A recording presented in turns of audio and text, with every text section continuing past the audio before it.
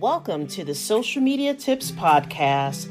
This is your podcast where we share tips, tricks, and actionable steps to help businesses succeed with marketing.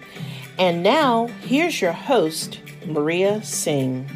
Small businesses should put their focus on making their social media content, very diverse and sharing educational, promotional, and entertaining type posts.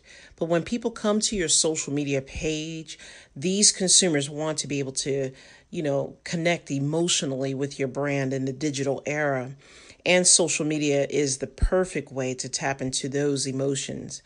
The best thing a small business owner should do is create a social media calendar, basically highlighting the different types of content and when it'll be scheduled to be posted. And basically by doing this, it creates consistency and engaging feeds.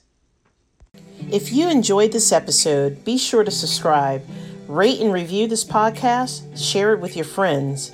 Thank you for listening, and I hope you are leaving with some great things that can help your small business. Until next time.